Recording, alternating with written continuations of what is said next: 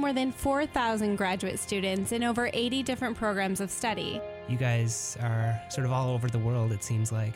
It's kind of mind-blowing when you think about it. Here on Inspiration Dissemination.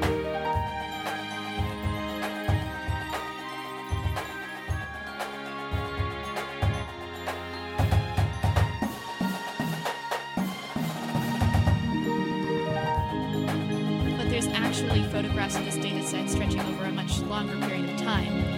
They're now converted into basically mathematical shapes, and we can now analyze the statistics of this shape. Good evening, listeners. Good evening, listeners.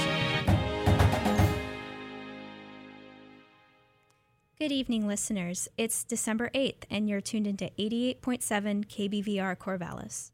It is currently just after 7 p.m., and on a Sunday that can mean only one thing. It's time for another episode of Inspiration Dissemination. I'm Lillian Paget-Cobb.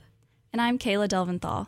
At Oregon State, we have more than 4,000 graduate students in over 80 different programs of study. And here on Inspiration Dissemination, we feature the research and personal stories of one of those students each week.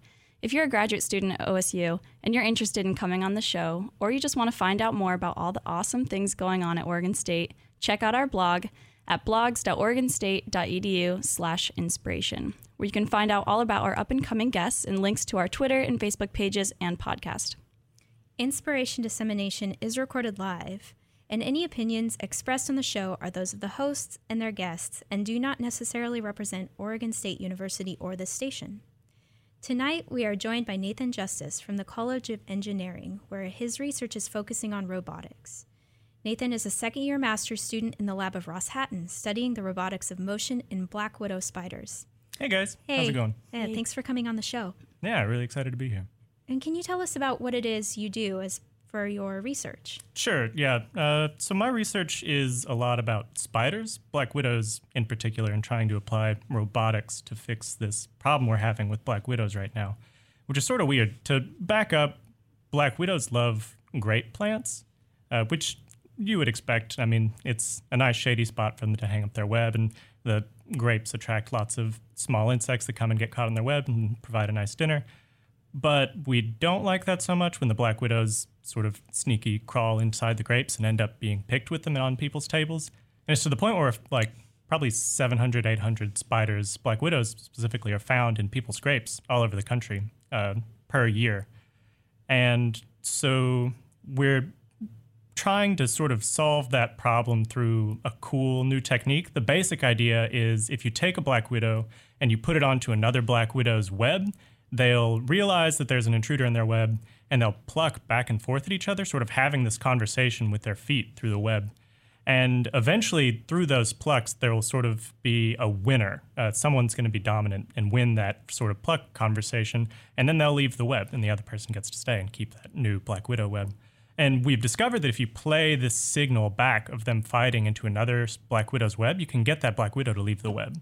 So the idea is if we can study how these spiders communicate, then we can maybe figure out how to generate some sort of dominant spider signal and get another spider to leave its web. And so we can attach big shakers to the grape trellises, maybe play that signal through, and then maybe we can get all the spiders to leave right before it's harvest time. So we could maybe have a method of dispersing with these spiders just when we need to without having to use any pesticides.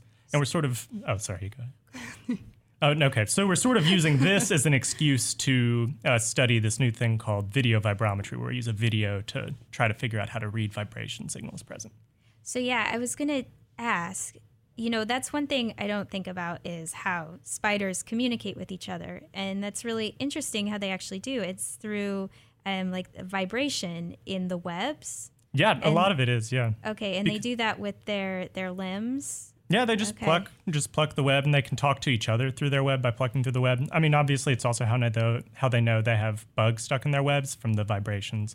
And so a lot of what Ross Hatton, my PI, has been studying for the past few years is how to tell how spiders know where things are caught in their web, what the vibrations at any given point in the web tell us. And so, yeah, they can have these really cool conversations with each other. It sounds like you guys need to be partnering up with other researchers, right? Like, are you guys studying what the spiders are saying to each other? Yeah, I mean, that's the sort of the point of this collaboration research. And it is a partnership. This research is with the USDA. We're working with some arachnologists down in California. So do we know what they're saying when a spider comes onto the web and starts plucking? Can you kind of decipher through the vibrations what they're saying to each other? I mean, kind of. We expect it's mostly, this is my house. Can you please leave my house? I don't like strangers being here. But it's hard to say. So we're, just trying to look at these signals. And they do pluck using certain patterns. If you look at these conversations they're having in the web, you can pick out patterns. And so that's a lot of what we're trying to help these arachnologists do, is to generate these sorts of patterns from lots of different spider conversations and try to help them figure out which parts are the meaningful parts to spiders. So you guys sort of work on the tool to see what they're saying, and then there's a team that's breaking that down. Exactly, yeah. We work on the tool to try to extract the conversation from the spider web, which is a really hard thing to do right now. Right. And you mentioned that you've developed a new method. So why ditch older methods and start something new? Mainly just because they're a huge pain. So right now, the state of the art for getting vibrations out of something is to use laser vibrometry, which is where you take a laser and you point it at the thing you're trying to study vibrations from. And from the way that laser bounces back, from the difference in wavelength of those lasers, we can tell how that thing is moving. And so we can use that to study vibrations at a single point. But that's really tricky with spider webs because you can't align a laser against a single strand of a spider web. It'll just drift out of the way and it's not bright enough. And you can't really align it against the spider either because the spider will just skedaddle off to a different point in the web. And you don't want it. All your precious time calibrating the laser is sort of wasted. And so the idea is if we can use a video instead, we can just point a video camera at the web as a whole. And then we can just use that to analyze the vibrations without having to do all this painful calibration. So how do you go about setting this up and studying this? So can you walk us through this, the experimental setup for how you go about monitoring vibrations with video? Sure. It's pretty simple. All you do is attach a video camera to a tripod and just set it up pointing at the web and hit record. Some of our first results were done with just an iPhone. The researchers in Berkeley pointed an iPhone at a spider web and blasted it with a puff of air. And we were able to recreate the same results from a laser vibrometer using just somebody's iPhone. So that's a lot more convenient and cheaper, yeah. That's bizarre. For higher frequency signals, you need a camera that records at faster frame rates. So we also have a fancy high-end camera that records at some few thousand frames per second that we use for a lot of our more fine-tuned, accurate measurements. So when you're studying the video output, is there like a certain signal that you're looking for? Or how do you kind of determine what sort of signal you're looking at and how that correlates with the spider's communication? Yeah, it's really easy to tell when there's actually a signal there that compared to when there's not. It's basically what we're making is an audio file. I mean, we're studying vibrations, and that's exactly what audio is. It's just vibrations in the air. So the output of a lot of my software is what looks like an audio file that you can play back. And so when a spider is talking to each other, you see these peaks in activity compared to a flat line. And when nothing's really happening, it's just a bunch of noise. White noise, basically, yeah. So what sort of results have you gotten so far from your research, and how does your research fit into this context of the project? Sure, yeah, that's a fair question. So I've been in particular studying a couple different things, a couple different areas, both focused on the biology of it. The first is how are we going to do this experiment outside? Eventually we'll want to look at what vibrations are like outside, and that's not really something that's been done with video yet. So I've done a lot of experiments just in a park nearby, recording some plants while my car is on or off, seeing what sort of, if we can detect the signals that my car is making. And another fancier thing we're doing is, so a video camera can only detect vibrations in two directions, up and down and left and right, just because of the grid layout of its pixels. But the idea is if we get two cameras and point them at the same place, then we can see how those vibrations play out in 3 dimensions using stereo vibrometry. And so that's a lot of what I've been doing, is working with this researcher from the USDA to get out 3-dimensional vibrations from the spider webs of black widow spiders that they have that built webs in their lab in Fresno, California. And so, yeah, I'm able to get some signals in 3 dimensions. Is this the same concept of what you were explaining to me about the bag of chips? It's similar. Different? No, it's the same basic software. The idea that Kayla's talking about is that if somebody's like talking in a room and there's a bag of chips on the table, we can use this software that we've been developing to re-extract what people are saying in that room from video of how the bag of chips is vibrating, which is pretty cool that you can get that level of accuracy. So similar but different. Yeah, Okay. kind of. I'm not. That's a lot of very high frequency vibration activity analysis. I'm more focused on low frequency because spiders talk to each other at really low frequencies through their web. It's about 60 hertz, about 1 pulse per second. Okay.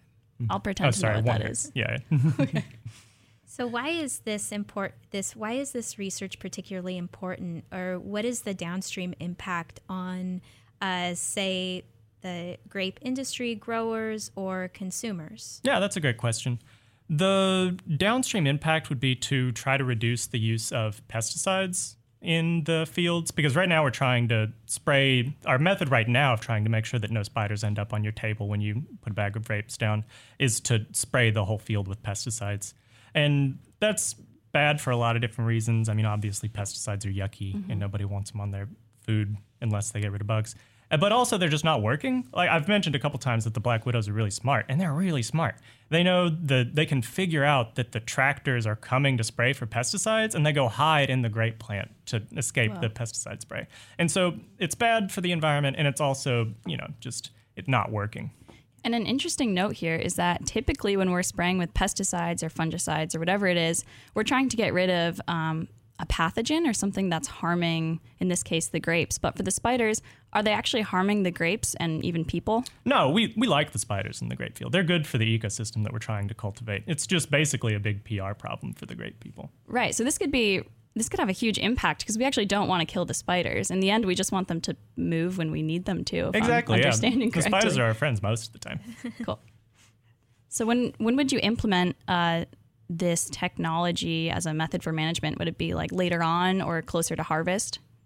Yeah, it would be actually during harvest time is the important critical time where we would want the spiders to try to leave. We want to leave them in for most of the time. It's just when we go around to pick that we probably want them gone.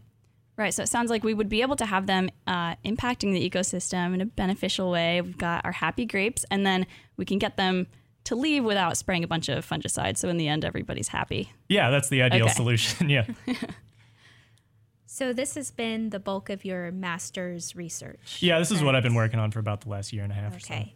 And you're wrapping up relatively soon, and you're going to be continuing on to a PhD. Oh, yeah, program, I hope I'm right? wrapping up soon. Yeah. Yeah. And I am going to continue on to a PhD afterwards, yeah. I'm going to transition professors and start working on a just completely different project for my PhD, but still here at Oregon State. Mm-hmm. And it's also still in robotics, right? Yep, also still in robotics, yeah. Okay.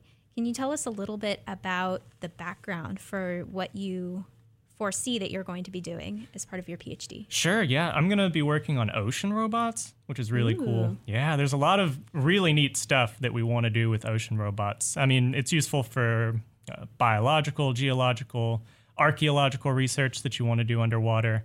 There's a big push for them in the Navy to try to do ship hull inspections. There's a lot of stuff we have to do on the outside of ships that we have to send a diver out right now for, and it's really inconvenient. And another reason is there's almost all of our telecommunications infrastructure for different countries overseas lies in underwater pipes, or not pipes, cables, underwater cabling going to other countries. And so there's sort of maintenance on that needs to be done. So there's this big push for underwater autonomous robots, and that's where my research is going to lie. I'm trying to give these underwater robots the ability to operate without needing a person right there to watch them do what they're doing. And specifically on the manipulation aspect, I'm going to be working with big underwater robot arms. Can we quickly go over what we have now, like what people use to do these things we're talking about, since we're not quite yet at autonomy? Sure, yeah. We're pretty far from autonomy at this point. Right now, when we want to send out an underwater robot with a robotic arm, which again is what I'm working on, is the robot arm aspect of it, then we have to have a person basically right there next to it controlling the robotic arm. And there are a handful of ways that's done, but the important thing is that it has to be connected. They have to be tethered to the robot. They have to either be tethered or within just a handful of meters away. And so there's not really a large range of deployment. And so if you can give it this autonomy, you can deploy these robots further out, and also you could enable whole swarms of things. It's really cool to imagine a sort of fleet of these autonomous robots that you could send out to do some sort of scientific survey on the ocean floor. Right. You mentioned that we might have like a scientific fleet of underwater autonomous robots, and I got so excited because it sounds like a sci-fi movie, but it could be real. Yeah, I think it's got a whole lot of really cool scientific applications. There's right now, if you think about it, we're using drones to survey forests. That's a big thing that's happening at Oregon State, I think. And so the idea is you can just send out this whole like fleet of maybe 10 drones to go survey, take video of the top of a bunch of forests, and you can tell a lot about forest health from what they learn. And so I think it's really exciting that we could maybe be able to do the same type of thing on the ocean floor where we have very small amounts of knowledge. Right. So what sort of challenges are there in building an autonomous robot? Like, why hasn't this been done yet? Like, what are you up against? Yeah, that's a great question. A lot of it is just noise, limitations in robotics that we have right now. So whenever we measure something, we're not actually measuring that thing. We're usually measuring some other representation of that thing, like the light that bounced off it, like I mentioned with the laser earlier. And so when our autonomous robots plan paths, thing to do with their arm, so imagine you have a robot and say it's Miami 20 years in the future, and you've got an archaeological robot to go out and do a survey of Miami because Miami's now underwater in this scenario. Oh my God. And so you're trying to like turn a knob on something or open a fridge. And so you make a plan for the robot to open out its arm, reach towards the fridge, grab the door and open it. But because of all the weird things that are going on with the noise and that you're actually reading things, and because of the current pushing you around, the path you actually make won't actually be fully correct. You might end up like ramming your arm into the door of the refrigerator, say, if the current pushes you at the last minute when you're not expecting. And so my research is when this happens and when your arm rams into something, how can we make sure that it doesn't break, and how can we make sure to adapt the path in a way that makes sense? Right. How are these robots sensing underwater? Because if it's at a great depth, then there might not be high visibility, right? Yeah. So we're actually not using video cameras a lot of the time, and that's because of like what you said, the turbidity of the water. There's dirt that gets thrown up from just being around in the underwater scenario. And so video is not really a reliable method. We usually use sonar for a lot of our applications. There's another lab here that I work pretty closely with that is studying how to use machine learning to turn sonar readings into 3D sort of representations of the object that we can work around and make paths around. So how are you going to go about testing these controls in the robot that you're going to be working with? And maybe you can walk us through. It's actually a robotic arm. It's not maybe a robot that you would think about typically. You talk about the setup of that. Yeah, sure. So right now we're in the process of buying this just huge robotic arm. It weighs more than I do. It's pretty heavy, and it's also taller than I am extended. So it's about 150 pounds, and it's about 1 meter, and it's like 1.7 meters, I think, when it's fully extended. Cool. So it's pretty tall. And so we're buying this huge robot. We're basically going to build a huge tank and fill it up with water and drop the arm down in it and try to do some experimental grabs and try to do some tasks. From the size, it sounds like this arm is going to be opening more than a refrigerator. Yeah, it's got a decent amount of force to it. That's very cool. What sorts of variables are you guys trying to control or test for, I should say, inside of this tank? Yeah, so it's mainly just how we're going to position the end of the arm. And so that's the most important thing is you tell it to like pick up a wrench that you dropped on the ocean floor. Can it actually go down there and do that without crashing into the wall? Gotcha. But there's a lot of other different aspects. So this is going to be a lab representation of the problem on the ocean floor. And so it's going to be a lot more general. We're not going to have really dirty water, but we'll probably limit ourselves in the amount of sensing we can do. Like we won't attach a video camera to it. And also there's a lot more going on the ocean floor in terms of like current, just the water pushing you around in the base of the arm. So in this scenario, the wrench that we dropped on the ground will be stationary with respect to the base of the arm. But on the ocean floor, it's going to be drifting around. Mm-hmm. And so that's something I'm going to be thinking about how we can simulate that. Am I going to add big motors underwater to try to push the water around? That's going to be a tough problem while I'm designing it. So that's actually going to be part of your research, is to design the experimental conditions to test the underwater sort of conditions for the robotic arm. Yeah, absolutely. Yeah, I'm going to be building this test bed. It's a big task. Yeah, a big task for a big arm. So it seems like your research is very heavily focused towards robotics. And can you tell us a bit about how did you become so interested in robotics and really want to pursue it all the way into graduate school, not just your master's, but a PhD? Sure, yeah. So I got my undergrad at University of Oklahoma studying aerospace engineering, and that was sort of because I had this dream for a long time that I wanted to get a space job and work in the space industry for a while.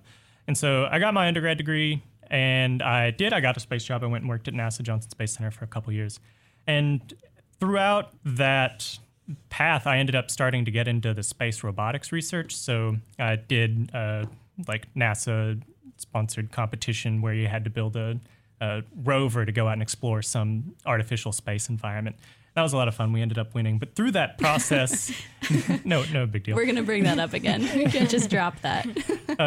But through that process, I sort of discovered about myself that it was actually the robot part of the problem that I was really interested in. And so that's what sort of brought me here. Actually, I was half kidding, but now I'm serious. Can we talk about this rover? Sure, yeah. How big was it, and what was it designed to look like?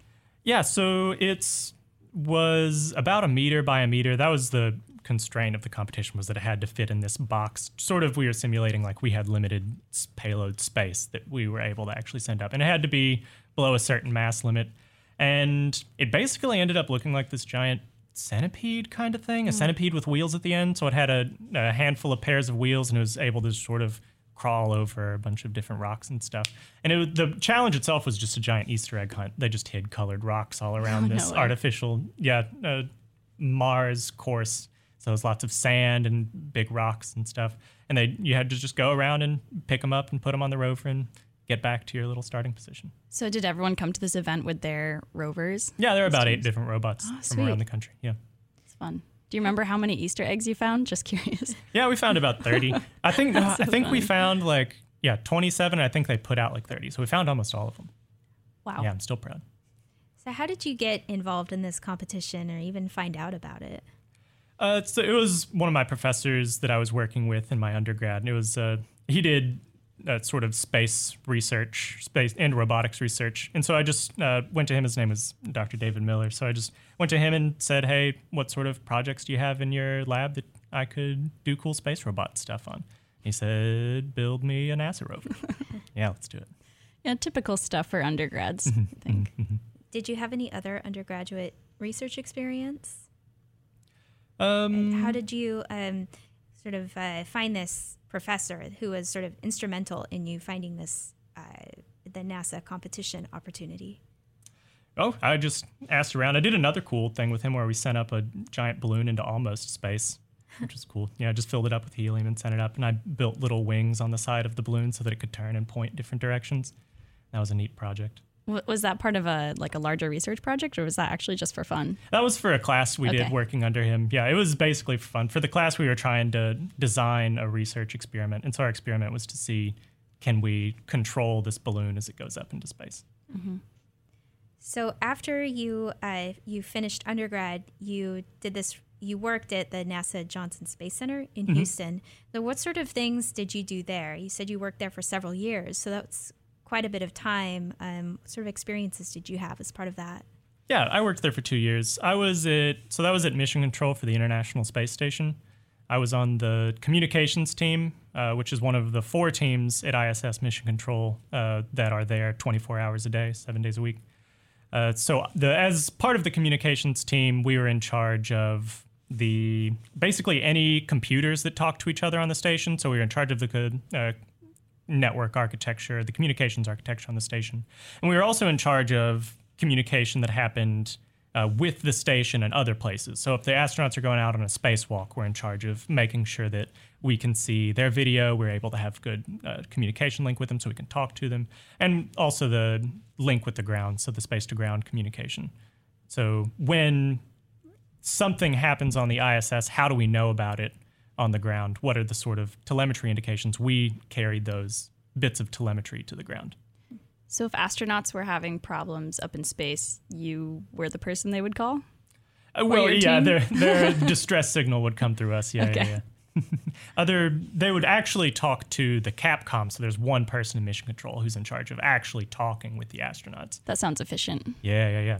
And then there's the flight director and the head, which is who we sort of reported to when we were actually on console, which is when you're monitoring the signals from the ISS and trying to correct any issues that are happening. Or on a good day, just watching everything happily as planned.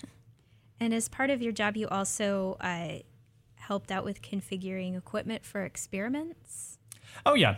So a lot of different experiments that were done on the station. So there's a lot of science that gets done on the ISS. That's the main purpose of it, right? And a lot of that different science that's done requires video setup or audio setup, or a lot of different maybe computer links to different places on the station. And so we would just help set that up because we were also in charge of the video and audio for the ISS. So if you needed video to be recorded of something, so we had like space mice for a little while. We were trying to study mice in space. So we had video of their little mice habitats, and they were streaming down to the ground. Whoa. Yeah. Did your experience working at the NASA Johnson Space Center inspire you to go to graduate school, or sort of how did one thing lead to another? Yeah, that's a great question. I guess you could say it did inspire me to go to graduate school in that it was in Houston and I wanted to no longer be in Houston.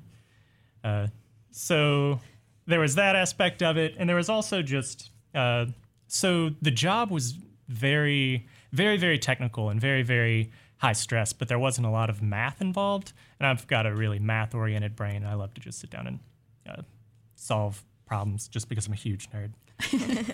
And so I was sort of looking to reset, and moving to Oregon and going to grad school seemed like a great way to do that. Mm-hmm. Have you always been interested in the marriage between biology and robotics?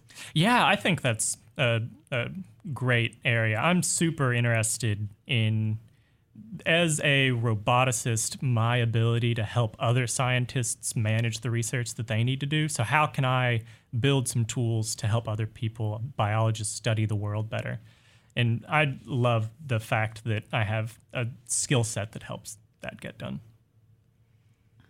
Right on. It's a bit early to say, but with your background and continuing your experience working in robotics, would you say that is an area you want to definitely continue in the future? Definitely, yeah. I would love to have a job building robots to help science get done. Like I mentioned earlier, since I'm doing my PhD in underwater robots, it seems likely that there would be some work that I could do there. I'm also interested in just in general robotics for good, the idea that we can use robots to help improve quality of life for people, maybe even outside of the oceans. And so since I'm doing a lot of controls work in how to manage robot arms, specifically, it seems like that translates well into a sort of exoskeleton style robot research. So I'll have a lot of experience with controlling robot arms. So I think there's a lot that can be done with using robots to help people with disabilities, or rehabilitative robotics, robots for physical therapy. Powered orthotics is a really cool field. That would also be a great place to work. Yeah, actually, so shortly after we spoke, before this interview, I watched this series on HBO about Chernobyl and what happened there, and it was just running through my mind, if only we had autonomous robots that could go in and actually, move the right levers or touch the right buttons or do these things so that humans didn't have to be harmed, and maybe in the future. But yeah, that would be a really cool application for it. It's a really tough problem if you think about Chernobyl.